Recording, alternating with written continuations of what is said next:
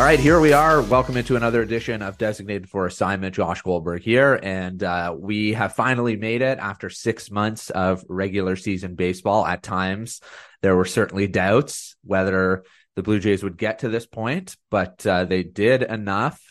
They make the postseason. They're the third and final wild card spot in the American League.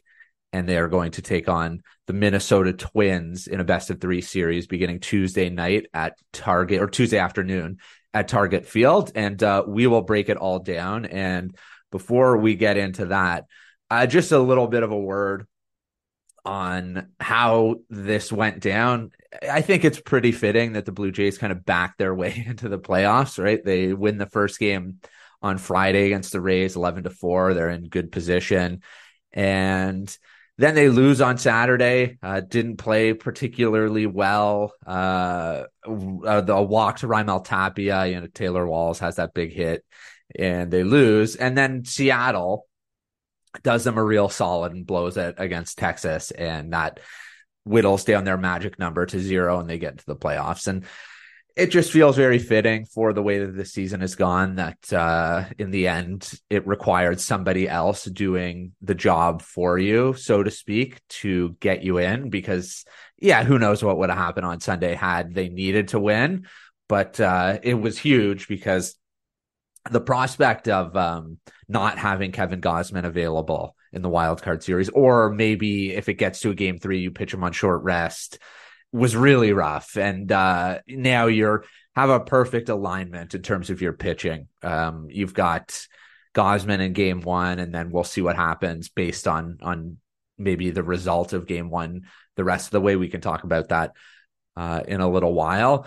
The regular season is in the rearview mirror. I understand that a lot of what happened and some of the trends or stats or what have you of the regular season could very well be a precursor to what might happen over as little as 27 hours on Tuesday and Wednesday in Minnesota. But maybe things will be different. Ideally, things will be different, and the Blue Jays will have some success in the postseason for the first time in 7 years. So looking at these two teams, it's a real immovable, irresistible force meets immovable object in terms of recent playoff futility, let's call it. The Twins have way worse. They haven't won a playoff series since 2002.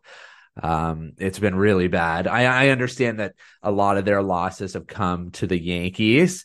Rocco Baldelli, I believe, is 0-5 in the postseason as Twins manager. They haven't made it in a couple of years, but they really struggle in the playoffs. There's no getting around it. And the Blue Jays, well documented with this group, this is now the third time in 4 seasons they've made it. They're 0-4 in the postseason. Obviously, they got swept in the wild card round against the Rays 3 years ago in 2020. And then I'm not going to rehash it. We know what happened last year against Seattle. So something's got to give here. One of these teams is going to move on and take on the Houston Astros, which is not the best, but a lot of people saying, oh, well, I don't love playing the Astros. At this point, there's no point in looking ahead.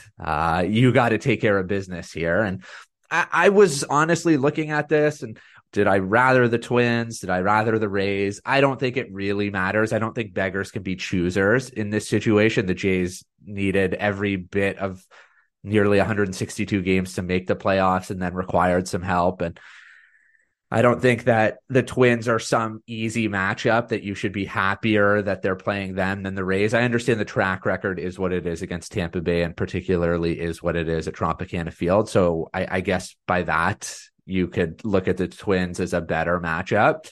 But there are some concerning things about taking on the Twins. You look at particularly power on the offensive side of things. The Twins hit a ton of home runs. They finished the regular season tied for 3rd in Major League Baseball in home runs. Blue Jays, I believe, finished 18th. I understand that runs and home runs are at more of a premium in the playoffs because you're facing the best of the best, and bullpens are deployed in a very aggressive manner. You could see high leverage relievers in the 4th inning, depending on how things go. But that's a great equalizer, and Minnesota flat out is a better home run hitting team than the Blue Jays. I don't care what the rosters look like. I understand that Carlos Correa had a shit year. Byron Buxton had a shit year. Lots of guys on the Twins. You look at their roster as it currently is constructed. I don't know what the story is with Royce Lewis. I think that's going to be a real X factor. I would expect he's going to play, whether he's a DH or what have you. He's a big part of what the Twins want to do on the offensive side of things. But even if he's limited or something to that effect, you look at their roster, and yeah, it's not exactly loaded with household names, but there are a lot of guys who can do damage. Max Kepler had a good year. He had 24 home runs. Michael A. Taylor had 21 home runs. Eddie Julien, really good Canadian, had a 381 on base, has some power. Royce Lewis obviously had a great year. Ryan Jeffers had a good year. Jorge Polanco can hit. There's not a lot of guys. Matt Wallner had a good year. There are a lot of guys, Alex Kirilloff, there are a lot of guys on their team that don't scream game breaker, difference maker, star, but they can put a ton of pressure on you if you're not sharp. And looking at game one, Kevin Gausman has struggled at times against Minnesota as a Blue Jay. A lot of the times it seems like it's come at home. So maybe it's a better situation that he's not going to be pitching at Rogers Center. But you look at on June 11th this year at home against the Twins, he went 4 2/3, 7 hits, 6 earned runs, 4 walks, 4 strikeouts. He really struggled.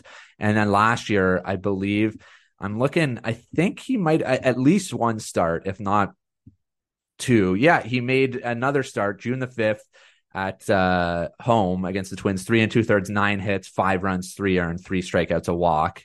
And I believe he also started a game. Yes, he did. He was really good at Target Field on August the 7th of 2022, 6 innings of 6 hits shutout with 5 strikeouts and no walks. So they seem to just have a very good approach against that fastball split combination. And we'll see if he is able to get it going. There have been some bumps in the road, I would say, for him down the stretch. He's had some great starts. He's had some not so great starts. He's going to have to obviously be sharp, because I think that the way I would deploy the rotation, I think, is sort of dependent on what happens in game one. So I would say if they lose, I would go to Bassett in game 2. I just think that the way he's been pitching as of late, and just I feel like his ability to find it in a big moment, I'd rather have him with my back against the wall than Barrios. And that's not a knock on Barrios, because if you do win game 2, you're going to need Barrios in game 3. I just would like that a little bit more. And I have no issue starting Barrios in game 3. I think that would be totally fine. But if they win game 1, then I think I go to Barrios in game 2. And then if you lose game 2, you have Bassett in a win or go home situation in game 3. I think that Kikuchi will be on the roster. I don't know what his role will be. I guess he'll be available if a starting pitcher struggles, and then you go to him early in a game for a couple of innings potentially. Maybe there's a situation where you go to him. The Twins do have a fair number of left-handers. Maybe you line it up that way where he can come in for a couple of outs, and then at the end of an inning, and then depending on the situation, maybe you go back to him. I think it's all about, being flexible in the playoffs and playing the matchups, obviously, and maximizing your team's strengths and trying to highlight the opposition's weaknesses. And it's going to be a big series for John Schneider. No two ways about it. I understand that some people are down on Schneider. I have no issue with that. There have been certainly some head scratching moments, more than a few at times during the season. And then obviously in the postseason last year, we remember what happened in game 2.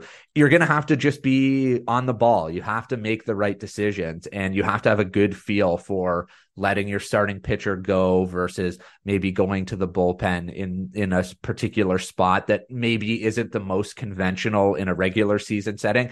The way you manage a playoff game versus the way you manage a regular season game, it's basically not even the same sport. You just have to really have a good finger on the pulse mentality of pushing the right buttons for your team at the right times. And, if you don't, it can really end up being the difference between success and failure. So it's going to be big for him. And you look at the starting rotations, as we kind of break this down, I give the edge on the offensive side to the Twins because I understand that in terms of you look at it in a vacuum, a talent perspective, the Jays have more talent, especially if Correa, Buxton, Lewis are limited or don't play. The Jays have more talent and they have bigger names, etc. But the Twins were a more productive team in the regular season, and I give the edge to the Twins. I don't really even think it's that close, at least based on what happened in the regular season. So the Twins have the edge on the offensive side of the ball. You look at the starting rotation, it's going to be very interesting. So the game one matchup will be Gausman against Pablo Lopez, who I would say was largely very good in the regular season, had a pretty strong year, was consistent, 234 strikeouts and 194 innings, 3.66 ERA, made 32 starts, set a bunch of career highs across the board. He is hittable. He did give up 24 home runs, which was a career high. Like he has very, very good stuff. And the Blue Jays are certainly the type of team that he is very capable of, kind of shutting down. He's given up more than a home run per inning pitched in his career. He gave up 1.1 homers per nine this year. You can hit him hard. He has struggled at times giving up hard contact, and there's a scenario in which he's gettable, but he's going to be tough. And then Sonny Gray, I would assume, is probably going to start game two. And there's a decent chance that he's in the top three in American League Cy Young voting. Maybe he finishes second. Maybe he finishes third to Garrett Cole, and Gausman finishes second or third. I think that's probably the top three, and that's tough. And then if you get to a game three situation, I would assume it will be Joe Ryan. And he had a bit of a bumpy year. 4.51 ERA, but a lot of strikeouts, and is certainly very capable of putting up a good outing. And it's going to be tight, no question. I'd give the edge by a little bit to the Jays in the rotation. They deserve the benefit of the doubt with how good they've been. Really, the top four, and then Ryu has been up and down. I don't think will be on the postseason roster. I would assume he's probably thrown his last pitch as a member of the Blue Jays. But I'd give the nod to the Jays in the rotation. In terms of the bullpen, it's, you would think just by looking at it that for sure the Blue Jays would have the big advantage there. And I do think that they do have the edge. But the Twins have a sneaky, pretty good bullpen.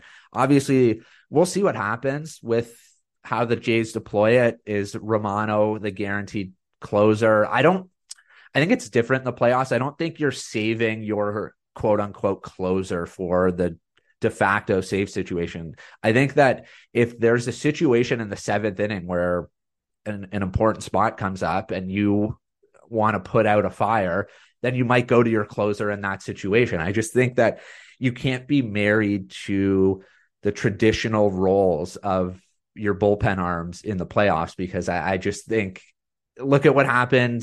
I know that it's easy to look back at 2016 and Buck Showalter. I understand that was a very extreme situation, but saving your closer for a save situation that might never arise, I just think that I don't love that mentality in the playoffs. I think you just have to manage what's in front of you and not what might or might not happen in a couple of innings. So yeah, I think that in a perfect world, if everything goes according to plan, you're probably still using Romano in the traditional ninth inning role. I understand that he's had some bumps in the road. Jordan Hicks, I think, is very capable and should be tasked with getting important outs in high leverage situations. Same with Swanson. You've got Cabrera and Meza, obviously, to throw at a variety of left-handed hitters, which we know the Twins have, whether it's Kepler, whether it's Julian, Polanco. I think Polanco might be a switch hitter, but I think he's better from the left-hand side. So you want to turn him around. I don't think that that's the worst situation in the world. Like the Twins have enough depth that they'll be able to throw pinch hitters at guys later in games. So the bullpen, I think, is set up nicely. It's not one of these situations where it's like, oh yeah, they were great in the regular season, but I don't think that that's going to translate to the postseason. I think what we saw is very translatable to what might happen in October. I don't think that there's anything that happened in the regular season from the bullpen that you say, oh, is unsustainable, or it's waiting to collapse like a house of cards. I think you should feel pretty good about the state of affairs of the bullpen heading into October. But the Twins have a good bullpen of their own. It's not exactly loaded with guys that you would look at as household names, but Jhoan Duran is arguably, to me, the most entertaining pitcher to watch. He's got such electric stuff. There can be some command issues at times, but he averages 102 with his fastball. It's going to be tough. And he throws a good curve, and he throws a splitter as well.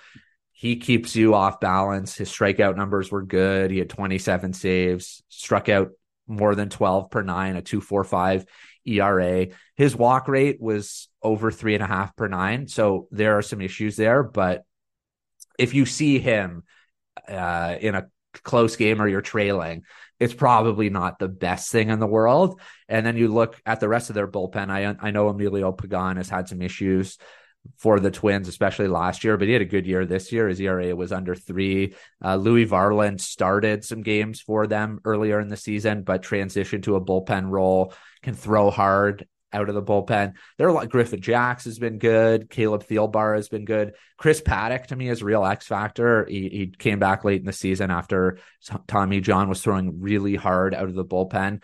His numbers weren't amazing in terms of his ERA in 5 innings, but his peripherals were very good. His strikeout numbers were very good. He's the type of guy who I think can really emerge as a big weapon for the Twins out of the bullpen. So they're not going to be an easy task either. I would still give the edge to the Blue Jays, but Minnesota's bullpen, I think, is not something that you can take all that lightly. And then looking at the managers, I think it's sort of an incomplete. Both of these guys, Baldelli and Schneider, have a ton to prove. Neither has won a postseason game. Both respective fan bases, I think you could say this about any team and any fan base in terms of their relationship with the manager. You're always going to just be nitpicking, and a lot of times it can be deserved and maybe sometimes not as much. But at this point, it's a put up or shut up situation. You just have to get your respective team past this point. Both of these teams need to move on. It's very, very important for both of these managers, I would say, to have a good showing and get a playoff win under their respective belts. So to me right now, it's an incomplete. It's a toss-up. I don't think one of these guys has a huge edge over the other. It's just at this point, figuring out the right decisions to make and doing enough, pushing the right buttons to put your team in a position to have some playoff success for the first time in a long time. Looking at the lineup, I would say, looking at it, if I were to put my hat on and take a guess what game one will look like, I would guess it'll be Springer, Belt, Guerrero, Bichette, Biggio, Kirk, Kiermaier, Chapman, Varsho.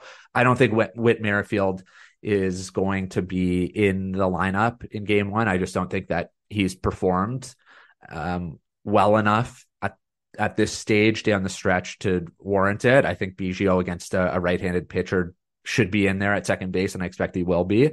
And then looking at the playoff roster, I believe the Jays have to petition or whatever, write a note or something to the commissioner's office to see if Cam Eden can be put on the postseason roster because of when he was added after September. I might be wrong on that, but I believe that is the case. I think that his speed should probably be on it, to be totally honest. I just think that you need that late game versatility and speed to be out there. And I think that he should probably be on it. Is Davis Schneider going to be on it?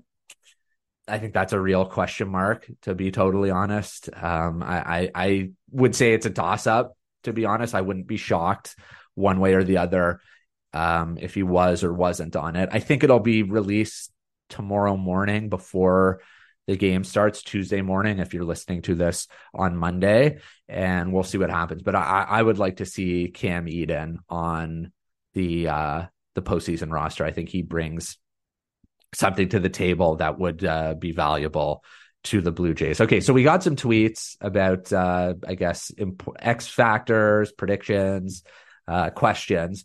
Kyle Clark says Royce Lewis being out for them is huge. He was raking down the stretch before he got injured. I think Royce Lewis is going to play, to be honest, even if he's at far less than 100%.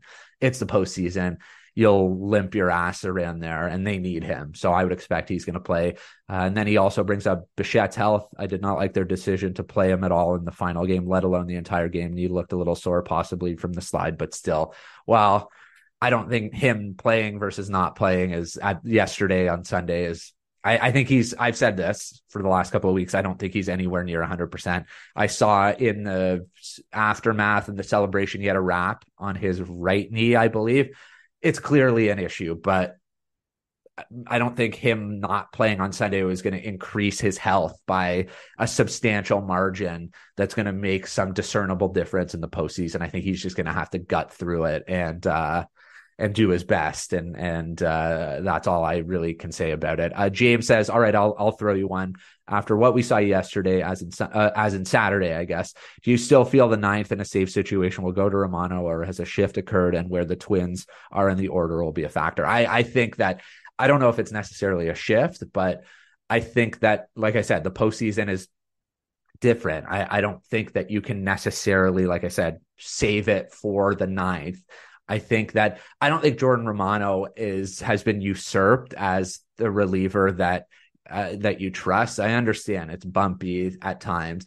I think that you could say this about every team and every fan base. I think that sometimes you get this tunnel vision where you're only watching the team that you cheer for, and you only have, I guess, eyes for what the players on the team you root for are doing. And yes, Jordan Romano is far from perfect this season. He had certainly some bumps in the road, but I think if you watched any team for 162 games and any closer, high leverage reliever for 162 games, you would probably say, oh God, there have been stretches where I don't trust this particular guy at all.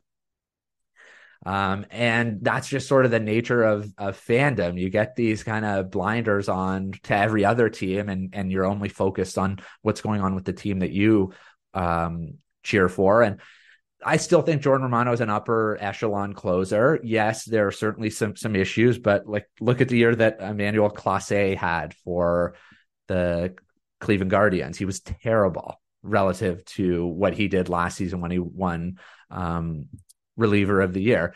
Every closer goes through stretches where they are not sharp, and that just sort of is what it is. Alexis Diaz with the Reds had a great year, but had plenty of moments. There are a lot of guys who just, at times, you're just, how would Houston Astros fans feel about Ryan Pressly at an ERA over 3.5?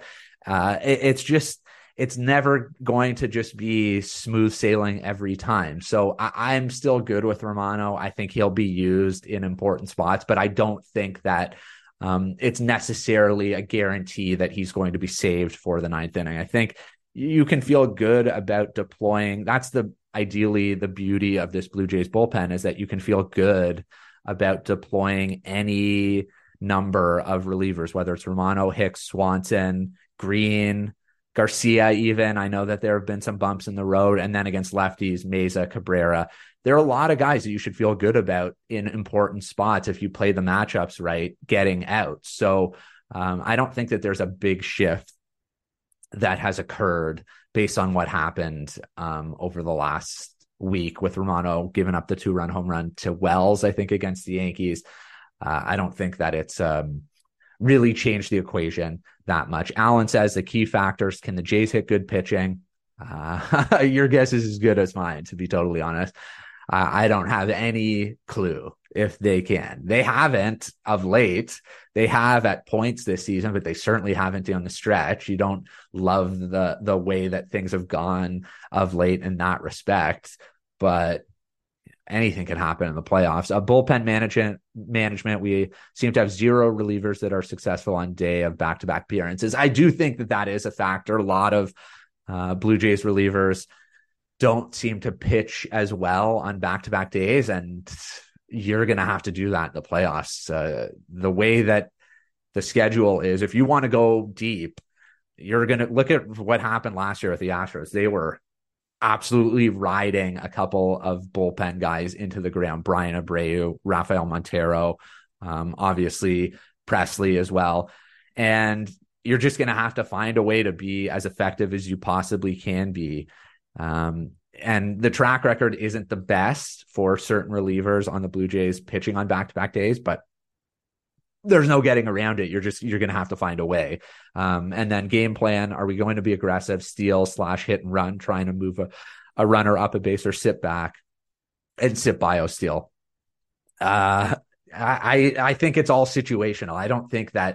I think that this has been a more aggressive team. They've stolen more bases this year. There's been more, I guess, unconventional isn't necessarily the right word, but relative to what we've seen over the years, this has definitely been a more aggressive base running team than we've seen in years past. They still weren't great in the stolen base department. They were 22nd in the regular season in stolen bases, but it's a better base running team. It's a smarter base running team. So I do think that at least I hope, and again, that's on the manager to be cognizant of certain situations and getting a runner moving to stay out of a double play, a hit and run, trying to steal a base, that sort of thing.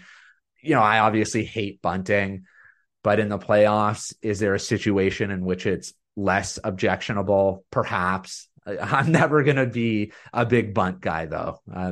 You're never going to hear me stumping for bunting. So that's never going to happen. Janet says, when is the roster announced? I think Tuesday before the game. I don't think it'll be today as we record this on Monday. Sam says, does going to Minnesota change anything about your game 2 starter? No, I like I said, I think regardless of whether you played Tampa or Minnesota, I think that the result of game 1 for me has a lot of bearing on what happens in game 2. I think that win means Barrios for me, loss means go to Bassett. And then if you get to game 3, you don't feel particularly badly about Barrios starting in that situation. Weiss says, wondering your take on how you feel Schneider will approach the leash with his starters going into this series. Do you have more faith in the rotation or bullpen against the Twins lineup?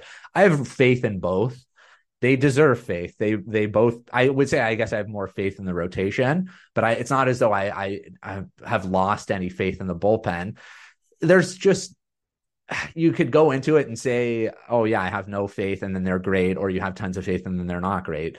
I have no reason to really waver in confidence in the pitching of the Blue Jays. I don't think that, like I said, in years past, maybe success you would say is not indicative of what happened in the regular season. It's not indicative of what might happen in the postseason. There's no real reason, if you pop the hood on stats or anything of that sort, that you would look at what the Blue Jays did on the pitching side of things in over 162 games and say, oh yeah, well, they're bound to just go into the shitter in the playoffs. I just don't subscribe to that. It could happen, but there's nothing that's staring me in the face that says, oh yeah, this is like a house of cards waiting to collapse. I think that you should feel pretty confident. I hope Schneider has a good feel for things. You obviously, with the Gausman situation last year, he probably, if not definitely, got taken out, I would say prematurely in game 2 against Seattle.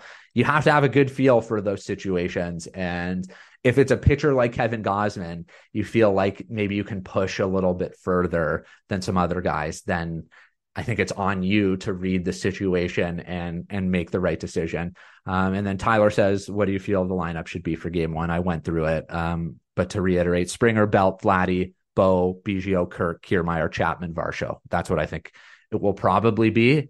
We'll see what happens. But we made it after 162 regular season games.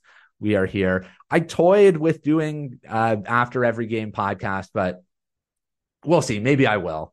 I'm going to be working my day job, which is covering baseball, which is awesome. So it won't be at night. I could do morning after recaps. We'll see. We'll see how I'm feeling in terms of the energy, but I'm feeling ready to go. I hope you are all too. Playoff baseball is not an easy watch. Be prepared to be very stressed for at least ideally won't be 4 hours because of the pitch clock. So it'll be a little bit shorter of an experience, but this is what it's all about.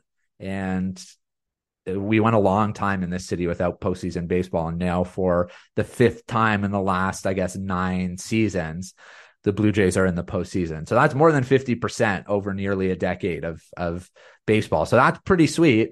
And I would just say enjoy it. However long it lasts. If it doesn't last that long, obviously that would be disappointing. We will break it all down one way or the other. I appreciate all the tweets at jgoldberg12 at DFA_pod is where you can find me, where you can find the podcast. As always, like, rate, review, comment, subscribe, designated for assignment, wherever you find your podcasts. I'll be back shortly, whether it's after game 1, after the series. I'll be back here in the not too distant future to break this all down. Thanks as always for listening. I'm Josh Goldberg. We'll talk to you soon on Designated for Assignment.